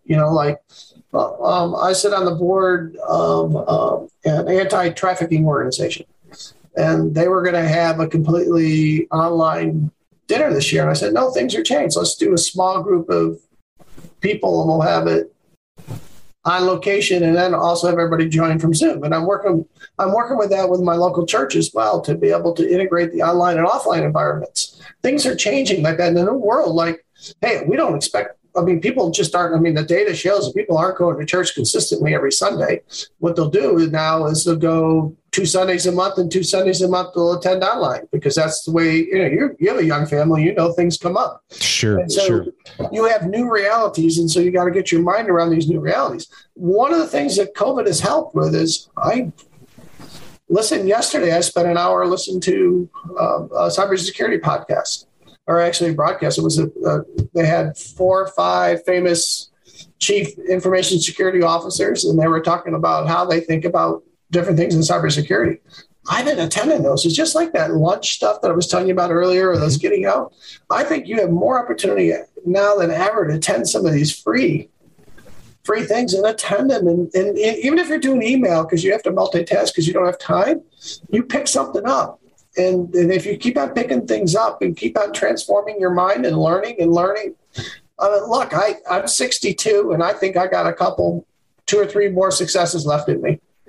What was the reaction of your contact at the family office when you effectively the check cleared the bank? I don't know how you want to describe that, but you handed the check over to them. I'm sure it wasn't a physical check, but what was their reaction? It's always positive. I mean, you got to celebrate with people. I mean, you mourn with people, you celebrate with people. How did you do that? Was there a dinner? Like, I'd like to know seriously, when the deal closed, did they call you or you call them, or what happened? Oh, I sent an email because there was a health thing going on at the time. Somebody wasn't feeling right. And so I didn't have the chance of it. I mean, normally like a month after we do something like go fishing or do something to celebrate about it and strategize on the next one. But in this particular case, there was some health concerns, and so I wasn't able to do it. But we have done it 3 or 4 times over. So I'll go back to the previous times. It's always good to celebrate, right? It's always good to say, hey, this is a job well done. And, after a while too, and maybe it's after you've done this, after you've been in the end zone a couple more times, it's great. But then you get the desire to get in the end zone again. So you immediately start the next morning thinking about, okay, what's going to be the next thing I'm going to do, and how am I going to do it, and how am I going to get that ball in the end zone again? Because you get the emotion, the flavor for it, the zeal. Sure. Super Bowl champions have the trophy. Do you have a physical trophy? I'm wondering if you have something physical that is a memento. I have to make a confession to everybody out there. So you've asked the right question. So right before COVID, Lynn and I, my wife, we sold our home and we moved into a 2-bed, 1,800 square foot, 2-bed, 19 floors up, from 5 acres and a pool and everything else you can imagine, workout room, theater, all that stuff. And, to me, I used to have all the tombstones. Tombstones are like more over technology that I built. Helped transfer him with a bunch of really, really great people and sold to LexisNexis. And, LexisNexis had like 94 people on the deal team. We didn't have maybe 70 in our whole organization. Yeah. I used to have all those tombstones and I got rid of every ball. My desk has nothing on it right now, except I hold a lot of that stuff in my heart. Right. And I know it. I don't need something to remind me of it. I could still tell you stories of how the Memorial deal went down and who was involved. And Tom, the guy from LexisNexis, that was such a great acquirer for us. I think I've been transforming myself more, and I don't keep trinkets around because we love our new lifestyle. It's unburdened, and we really like. So, if I buy like a new T-shirt, a T-shirt's got to go out. And I don't have any grandchildren yet. And I'm not going to get a house and pool and all that until I get grandchildren. So I got a few years to wait. You're the opposite of the trophy story. You're like jettisoning everything. Yeah, I don't know. It's more about the people. That's why I write people's names down. So I told you. So I'm due this afternoon to call a former employee that at the 1 year mark reached out to me, and he'd always been a great person. And he said, hey, today I know it's the 1 year mark. I just want to say thank you. Really happy here at Threat Connect, and give me a call next week. So he's on my list to call today. Did your employees at Nehemiah participate financially in the acquisition by Threat Connect? I would say yes. I took care of my employees. I've always took care of my employees, whether they've had a formal plan or not. I take some of the deal proceeds and not everybody, but key employees that have been there all along, I took care of them. How do you decide, you sound like a very philanthropic person, mission-driven. 50% is incredible. I think a lot of people listening to this are conflicted when it comes to sharing deal proceeds with their employees, because I think they're mindful that those employees brought them to the dance. They'd never be there without them. Having said that, those employees didn't risk their capital. They weren't the ones that, worked all the weekends and did the things. I mean, you were burning $100,000 a month to the point where your wife was like, hello. So you were like seriously risking a lot. And I guess a lot of people are conflicted about this issue of how much and with whom to share when it comes to the sale of their company. What guidance would you give them trying to figure out what is maybe morally right, if that makes any sense? Well, I mean, every situation is different. The way I look at it is there's a double blessing in it. You're blessed with it, and you can bless other people with it. And hey, they did spend weekends. I mean, they did. A lot of my employees worked. When there was a problem, they worked nights and weekends to get it fixed. They were there. They stuck by you, right? When you were transparent and said, hey, we're going to be sold. And as I said, I wasn't able to, do all employees. But the key ones certainly were able to do something for. Is that a hard conversation with the family office? Because the family office is at arm's length. Not really. Because you know what?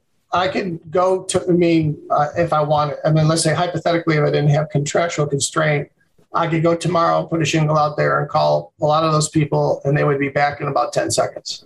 Mm-hmm. Right. And so, and it's other stuff though, John. It's not just the money in the end. It's, are you concerned about them personally? I mean, I know their wives, their husbands, their children's names. We celebrated every birthday. We would get whatever cake you wanted. We would have once a month. If you had 3 birthdays, we'd have 3 cakes, an ice cream cake, a coconut cream, and something else, whatever. But I went to work at Nehemiah. I came back 10 pounds heavier. Yeah. Celebrating birthdays. If somebody died, even if it was a grandmother, we'd send flowers. Because you're in the person business. And more than ever, you're in a people business. You cannot get that product out the door. You cannot build software. You cannot provide those services without those people. I'm not saying, you give everything you got away, but you have to recognize the ones that were there through the thick and thin and went over for you. And that's what we choose to do. And I've done it on, in other sales when I've been CEO, where I've been able to control it. I've put something in that's not just the Nehemiah one, it's the one before that. And I've given something back to all the employees. Is 10% a right number? I don't know. It depends. You know what? That is a decision because you got to look at the end of the day. All right. So what is it? Kenny, what's his name? No one to hold him, no one to show him. Kenny Rogers. To the end of the day. And so you got to get to the end of the day and you got to see, okay, here's what I got. Here's what my cost was and what I got left over. And I would say at the end of the day, make that decision because you don't know to the end of the day. That's what happened with us. I kind of projected. I had a spreadsheet where I knew, where I plugged in and I had percentages and all that based on what I thought. So it's not like it was a final guess in the end. I had planned on it all along. What was your favorite reaction that you received from a Nehemiah employee when you told them you'd sold the company?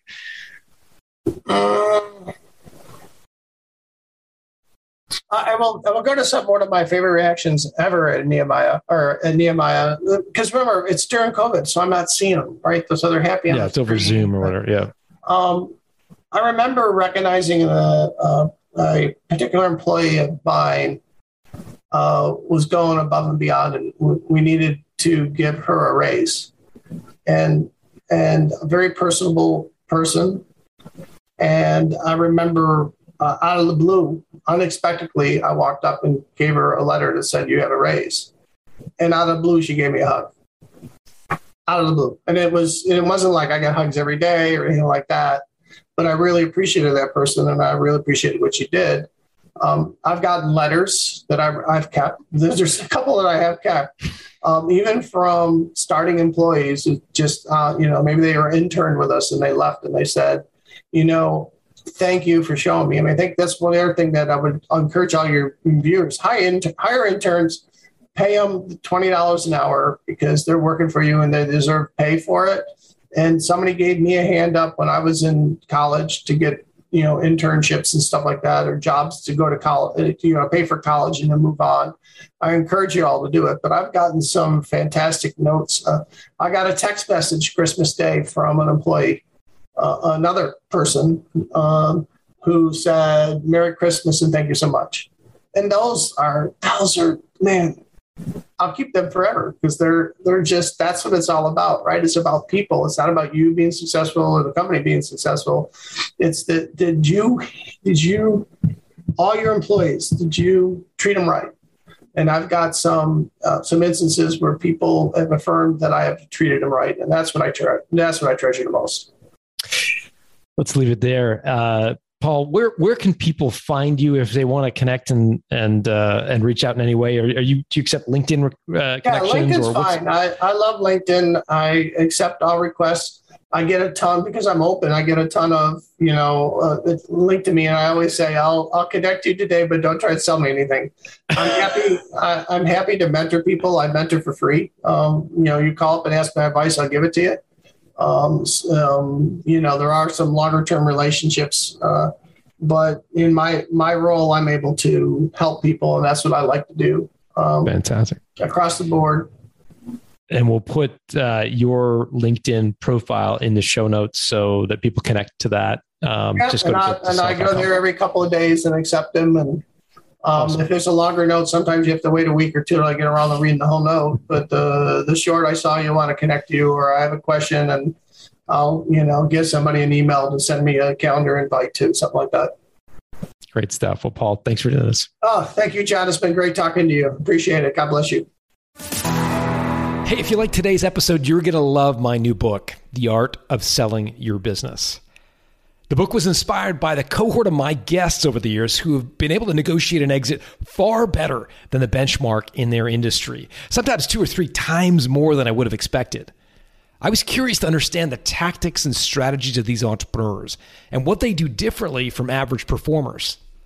The result is a playbook for punching above your weight when it comes to selling your business. To learn more, go to builttosell.com/selling, where we put together a collection of gifts for listeners who order the book. Just go to builttosell.com/selling. Built to Sell Radio is produced by Haley Parkhill. Our audio and video engineer is Dennis Labataglia. If you like what you've just heard, subscribe to get a new episode delivered to your inbox each week. Just go to builttosell.com.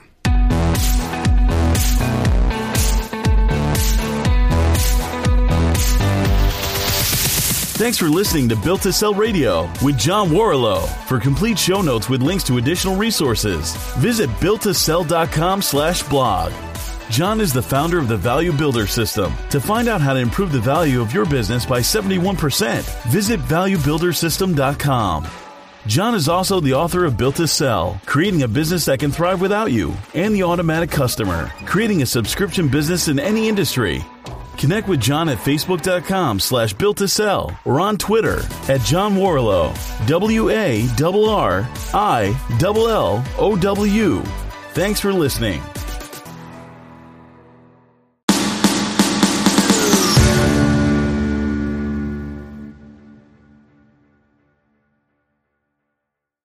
Please follow us on Facebook and subscribe via iTunes.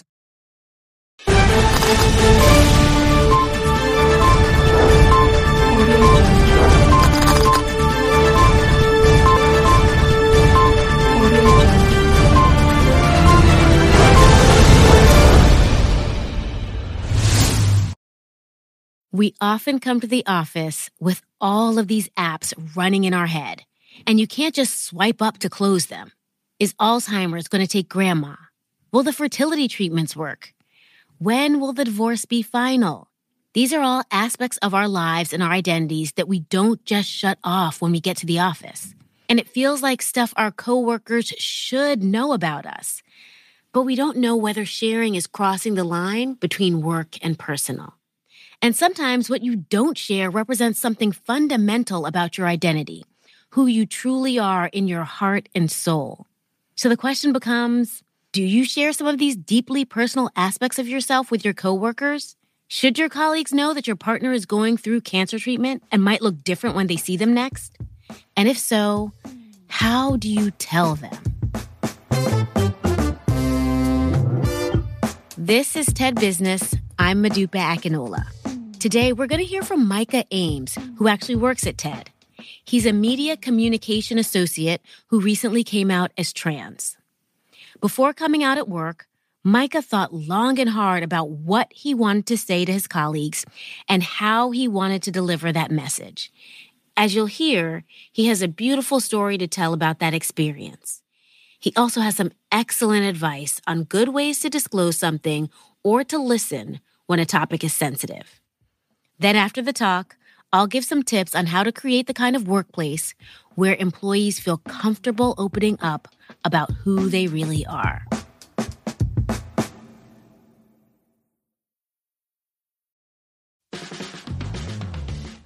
No matter who they are or what they do, companies want to give their employees all the support they need and deserve. Our sponsor, UKG, has HR and workforce management solutions that can give you the tools you'll need to help make your people, all of your people, feel like they belong. UKG, the cross-category leader in HR solutions. Visit ukg.com to learn more. 30 years ago, Citrix pioneered a radical idea that office work didn't have to be constrained to the office, that with the right technology, people could work from anywhere. The past year has made the idea more pertinent than ever with workspace solutions from Citrix. What it does is enable secure hybrid work with digital workspace technology that helps organizations empower their employees to do their best work from wherever they are. Stay tuned to learn more about Citrix and visit www.citrix.com/unlock-potential. That's www.citrix.com/unlock-potential.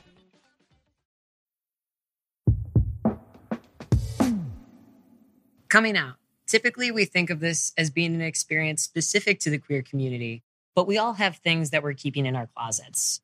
It could be something about our home and family life, something about our mental or physical health. Maybe you're not allergic to cats, you just don't like them. I feel you on that one. Whatever it is that you're keeping in your closet, inevitably it shapes the way you navigate the world, and that can include your work life. So how do we go about disclosing these important, but sometimes difficult to talk about aspects of who we are? And when someone comes out to us, what can we best do to listen and support them? Hi, my name's Micah, but it hasn't always been. After a year at my current place of work, I started the process of coming out as trans. When I sat down with human resources to talk about how to reintroduce myself to everybody, neither of us had answers. Nobody at my place of work had come out as trans before, but that's what I'm here to offer you. 3 tips on how to talk about things that are hard to talk about. And for those of you on the other side of the conversation, I have some advice for you too on how you can best listen, respond, and be an active ally for your colleague. I can't give you the exact words to say because they should be your own. After all, I don't know what you're keeping in your closet. But whatever it might be, I hope these tips will provide you with a framework that's going to help you decide exactly what you want to say and how you want to say it. Know what you want and don't want out of the conversation. To know this, ask yourself questions like, do I need anything from the person that I'm disclosing this to? Where do I want the conversation to go from here, if anywhere at all? And how do I want this person to understand my own relationship with this aspect of who I am? So in my case, I knew I wanted people to call me by my new name and pronouns. But I also didn't want them to avoid me out of fear of messing them up. This was going to take time. And I wanted this to feel like any other ordinary fact about who I am. So now we know what we want to communicate. Let's talk about how we're going to say it by setting the tone. You're going to want to present the information in the same way you want people to respond to it. They're going to be looking and listening for cues on what the appropriate response is. Is this something that you want to be celebrated? I'm trans. Or do you want to just address it and move on with your life? Oh, by the way, I'm trans.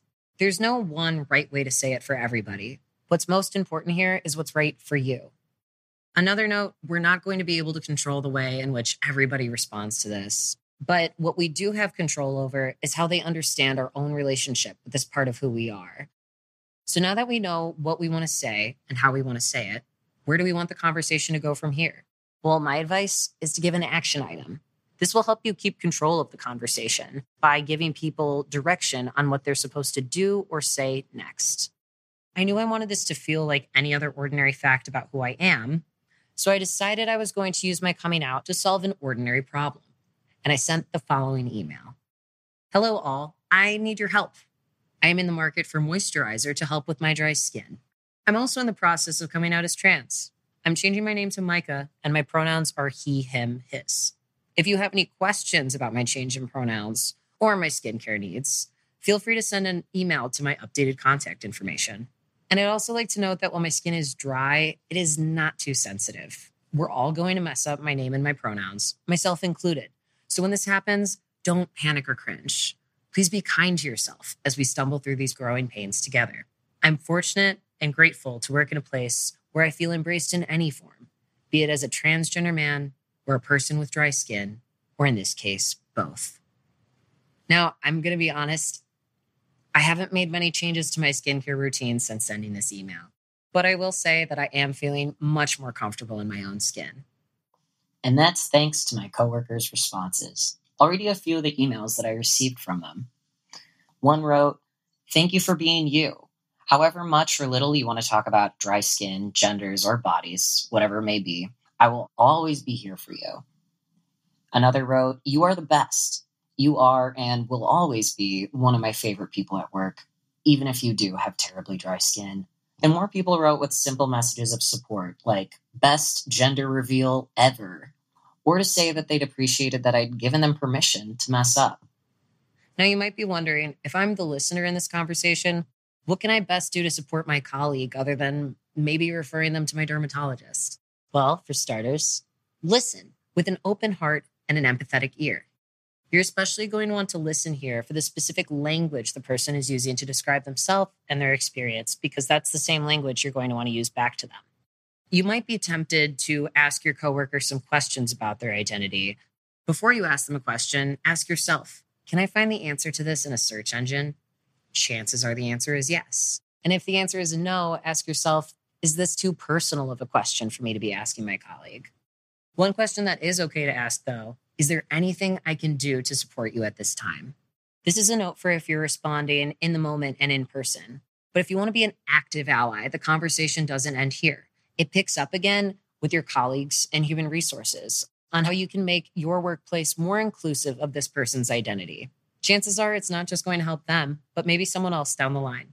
Now, in my case, it would be adding pronouns to your email signature and asking your coworkers to do the same in order to help normalize it across the org. It could also be talking to HR about having more trans-inclusive healthcare policies. And my last piece of advice is for both the listener and the leader in the conversation. Remember that they are the same person you've always known them to be. It's the weight of stereotypes and stigmas that often keep our closet doors shut. We're afraid people are now going to see us as this thing instead of seeing this thing as an aspect of who we are, of who we've always been.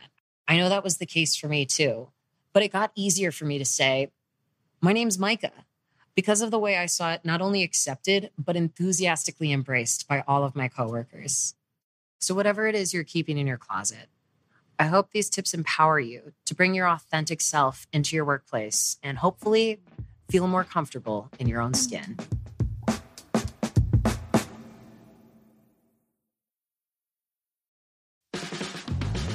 Today's episode was made possible by Citrix. Citrix empowers companies across the world to securely deliver the apps and data people need to do their best work, no matter where they work or which devices they use.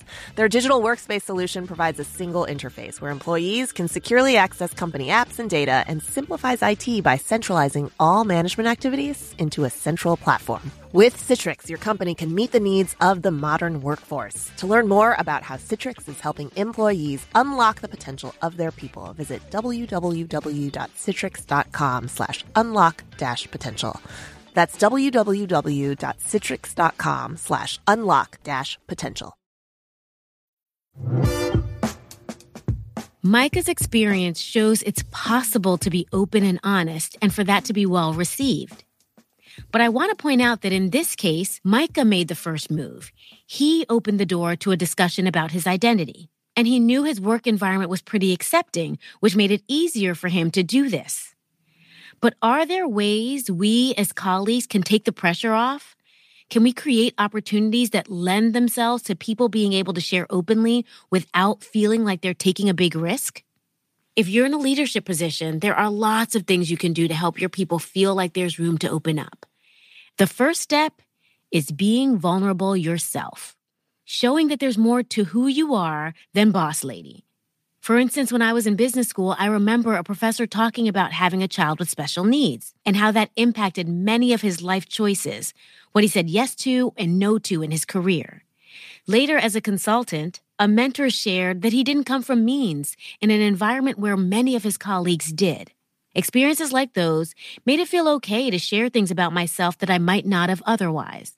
It created space for all of us to be more authentic about our own identities. So just talking about who you are is one way for those around you to feel like they can share too. But a second and complementary step is to create a company culture that encourages employees to share more of themselves if they want to. And this doesn't have to be serious stuff. We've all done icebreakers where we share 2 truths and a lie, tell about our hobbies like when we welcome new people into our organization. But why wait for newbies?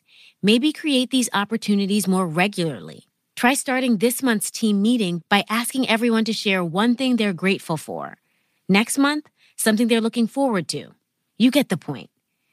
This type of reciprocal sharing can build community and create greater empathy, which is obviously good for teams. And the third step, create psychological safety by being supportive and respectful, especially when someone tells you something sensitive or deeply personal. Now, what's psychological safety again? It's a concept developed by Amy Edmondson, which you heard about in her Season 1 talk. She defines psychological safety as a belief that you won't be punished or humiliated for speaking up with ideas, questions, concerns, or mistakes. Now, much of the work on psychological safety focuses on team outcomes. For instance, feeling psychologically safe can help a nurse feel comfortable double-checking a doctor's medication order, which, oh, by the way, might save a patient from an accidental overdose. Or feeling psychologically safe can help an engineer admit they made a mistake in the code, resulting in the error being corrected and you getting a product with fewer bugs. But psychological safety also relates to feeling you can share aspects of yourself, too. If you feel like you're in an environment where you can speak up about an error, you might also feel comfortable speaking up about who you are. So what are the 3 steps to creating a workplace where people feel comfortable opening up about who they really are? 1, share bits about yourself. 2, invite others to do the same. And 3, when they do, respond to them with support and respect. That way, experiences like Micah's won't be an anomaly, but more of a norm. That's it for today. This episode was produced by Maria Luisa Tucker, researched by Cassie Brabaugh, and fact-checked by Eliza Solomon. Our mixer is Sam Baer, and special thanks to Anna Phelan, Michelle Quint, Corey Hagem, and Colin Helms. I'm Modupe Akinola. Talk to you again next week.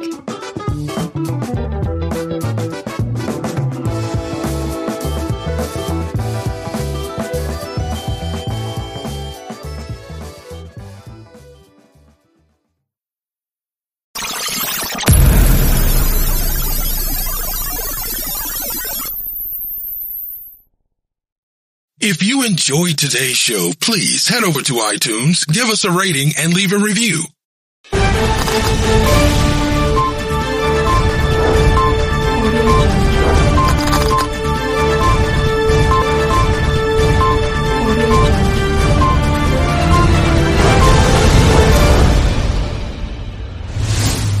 Please be advised that this podcast is meant for educational and informational purposes only and is in no way a replacement for legal or medical advice. The opinions contained within are solely those of the interviewers and interviewees and should be received as so. Those seeking help or advice are encouraged to obtain professional legal and medical services.